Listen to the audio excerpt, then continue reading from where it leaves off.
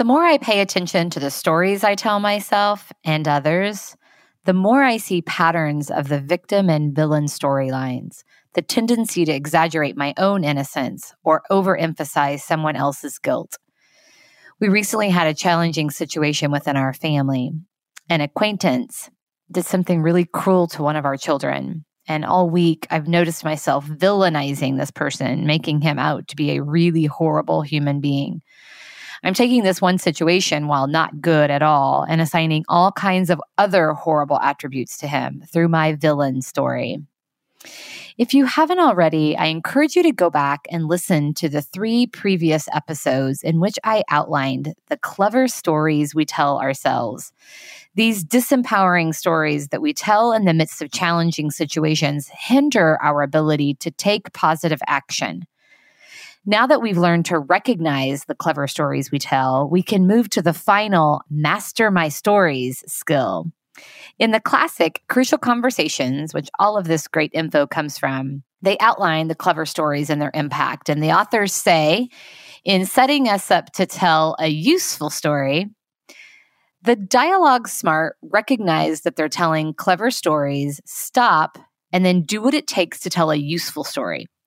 A useful story, by definition, creates emotions that lead to healthy action, such as dialogue. And what transforms a clever story into a useful one? The rest of the story. That's because clever stories have one characteristic in common. They're incomplete. Clever stories omit crucial information about us, about others, and about our options. Only by including all of these essential details can clever stories be transformed into useful ones. What's the best way to fill in the missing details? Quite simply, it's done by turning victims into actors, villains into humans, and the helpless into the able. Here's how. Turn victims into actors. If you notice that you're talking about someone as an innocent victim and you weren't held up at gunpoint, ask yourself, am I pretending not to notice my role in this situation? This question jars you into facing up to the fact that maybe you did something to help cause the problem.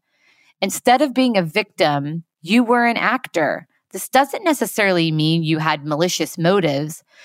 Perhaps your contribution was merely a thoughtless omission. Nonetheless, you contributed in some way. Turn villains into humans. When you find yourself labeling or otherwise vilifying someone, stop and ask, why would a reasonable, rational, and decent person do what this person is doing? This particular question humanizes others. As we search for plausible answers, our emotions soften. Empathy replaces judgment, and depending upon how we've treated others, personal accountability replaces self-justification. And finally, turn the helpless into the able. When you catch yourself bemoaning your own helplessness, you can tell the complete story by returning to your original motive.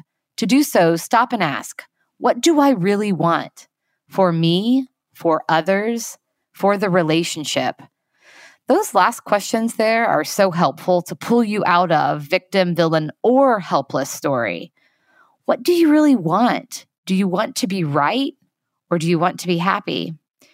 When you refuse to be the victim or make yourself helpless, you're forced to hold yourself accountable for communicating and using dialogue. So until tomorrow, when you find yourself in victim, villain, or helpless mode, which happens, get back to the facts. Tell the rest of the story. Tell a useful story. And as always, be well. Take care of yourself and each other.